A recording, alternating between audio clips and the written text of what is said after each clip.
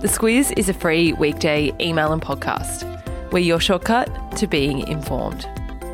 Our weekday podcast is brought to you by CommBank. This year, more than ever, we recognise the work of our educators. Nominations for the Commonwealth Bank Teaching Awards are now open. Head to teachingawards.com.au to nominate a great educator today. Good morning, I'm Claire Kimball. And I'm Kate Watson.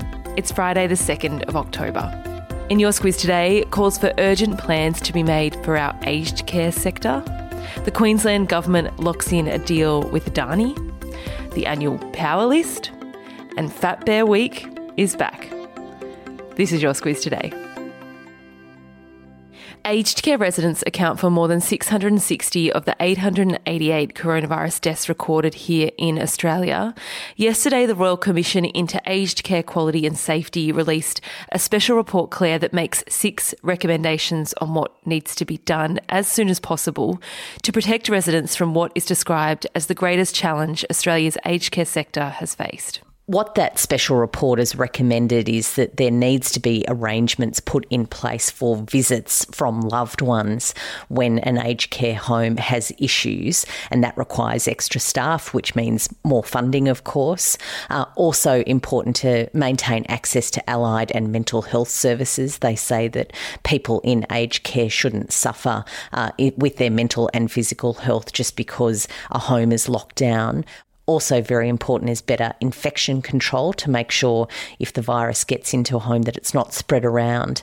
The kicker, though, is this final recommendation, and that is that the Australian government should publish a national aged care plan for COVID-19 and also look to establish a national aged care advisory body. Those are 2 of the chief criticisms of the federal government's response to COVID-19 during this very difficult time. There's a sense of urgency from the Commission on this, Claire. And that's because the pandemic's not over. It says just because the Melbourne's second curve of cases is flattening doesn't mean that the ongoing heightened risk to aged care residents is over. So that's why it's asked the Morrison government to report to Parliament on their progress on these recommendations by the 1st of December.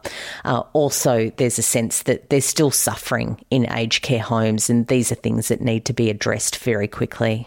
Aged Care Minister Richard Colbeck last night said that all the report's recommendations had been accepted and work was underway. In The Australian today, there is a large, very extensive report into former NRL player Sam Burgess. This one's going to need a bit of background, Claire. Sam Burgess is one of 4 Burgess brothers who have played in the NRL.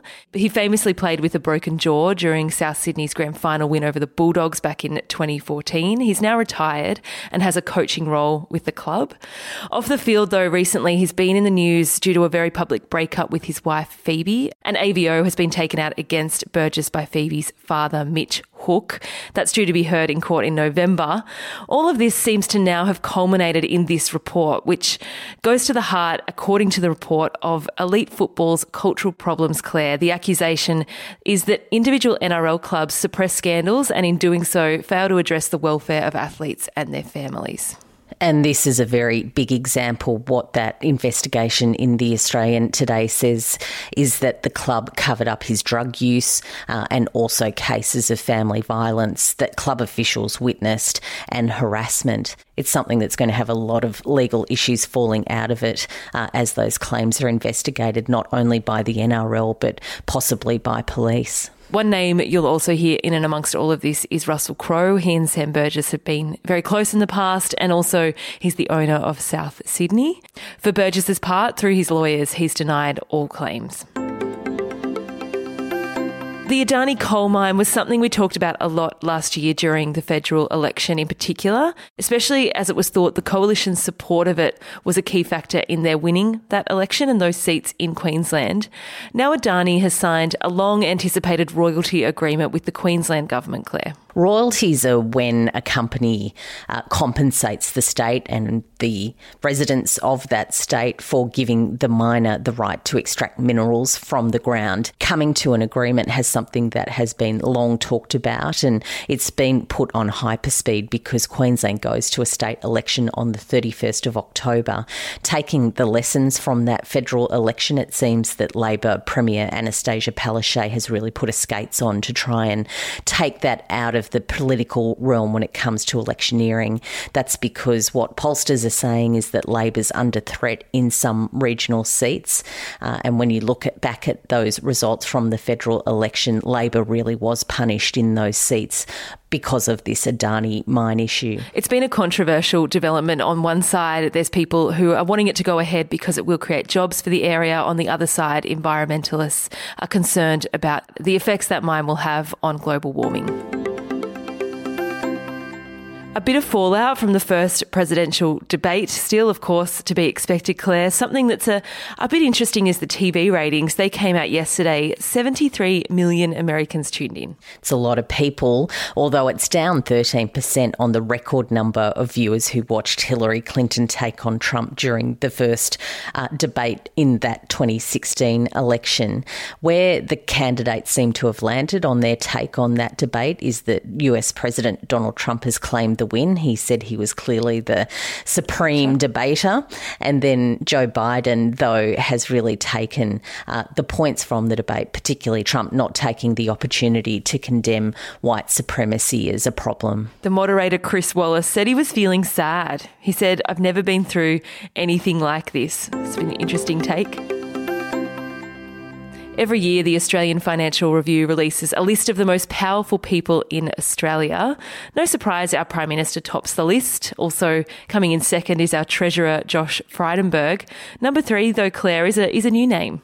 It is, and that's Professor Brendan Murphy. He was our Chief Medical Officer. He's now the head of the Health Department. It's not usual that someone like that would take number 3 as one of Australia's most powerful people, but of course the year is what it is, and being very pandemic dominated, he is someone who we've probably not known a lot about before, but we know a lot more now. Pandemic dominated is an understatement, I'd say, Claire.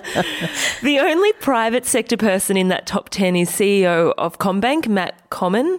And for those who like the insider stuff, there's a list also of the 10 most covertly powerful people. So we're talking influential political advisors, lobbyists and business people on that list. Celebrity couple Chrissy Teigen and husband John Legend have shared some really heartbreaking posts on social media. News that Chrissy has suffered a miscarriage halfway through her pregnancy.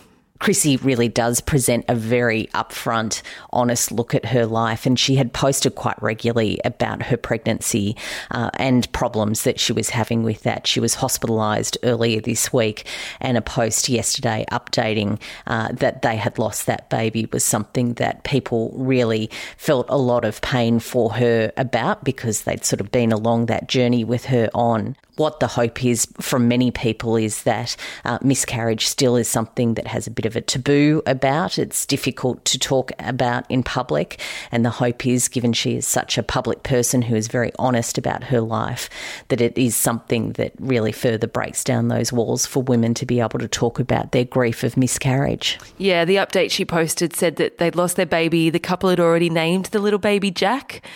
So yeah, it is a terribly sad story this morning. Something that comes around every year, it's a mainstay of the Squiz now, Claire, is Fat Bear Week. You better talk us through it, particularly for new listeners. Okay, it's a competition. It comes from the US, from a national park in Alaska. And what they do is they put bears against bears as to who has put on the most weight over that summer period before they head into hibernation. And it's a fascinating execution of social media, but awareness raising too about these beautiful bears. You get pictures of them as they come out of winter, and they're all skinny and mangy. And then they basically sit in this river and just eat salmon. So the celebration is, how big can they get? Of course, they don't weigh them. It's public vote. Get on board and follow. It's Super Fat Bear Tuesday next week, so you can follow it through the rounds. I'll include a link to that in your episode notes. You've sold it for everyone out there. I think they're going to go and vote now. A winner is crowned. Everyone looks at Fat Bear pictures. That's really all there is to it. I noticed their website has had a bit of a refresh. It's looking very sophisticated these days. Yeah, forget the footy finals. It's all about Fat Bear Week. It's all about Fat Bear Week. And there's a roast chicken recipe in Friday Lights this week, which involves Greek yogurt, lemon, mint and garlic as an accompaniment. So that's got me over the line. Excellent. It's a good one. I'll pop a link to Fat Bear Week and that recipe in your episode notes. Finally, the email subject line today, I think, goes to the heart of the big questions, Claire, and that is, will Santa photos be permitted this year? Doesn't seem likely. When it comes to Santa bookings, the guys that are on that roster haven't got anything in their diaries this year, so they're wondering about what might be happening. So I've gone for the old classic, you better watch out, as the lyric for this morning. That's because you need to watch out to find one, I think, this year. Yeah, good luck spotting a Santa out there. That's a bit sad, really. Sorry about that on a Friday. No Santa photos. Another weird part of the year. Another weird part of 2020. That's all from us today. At least we've got Fat Bear Week to keep us perky. And we've also got a public holiday on Monday. So no Squiz on Monday, but we'll be back with you on Tuesday. The Squiz is a free weekday email and podcast. We're your shortcut to being informed. Sign up at thesquiz.com.au. This week, our podcast is brought to you by Aware Super. As one of Australia's largest profit-for-member super funds, they have a range of helpful tools, like their My Retirement Planner, which allows you to see how much you'll need for retirement and provides an easy-to-understand plan of how to get there. And better still, it's free for all. Read the PDS and TMD at aware.com.au.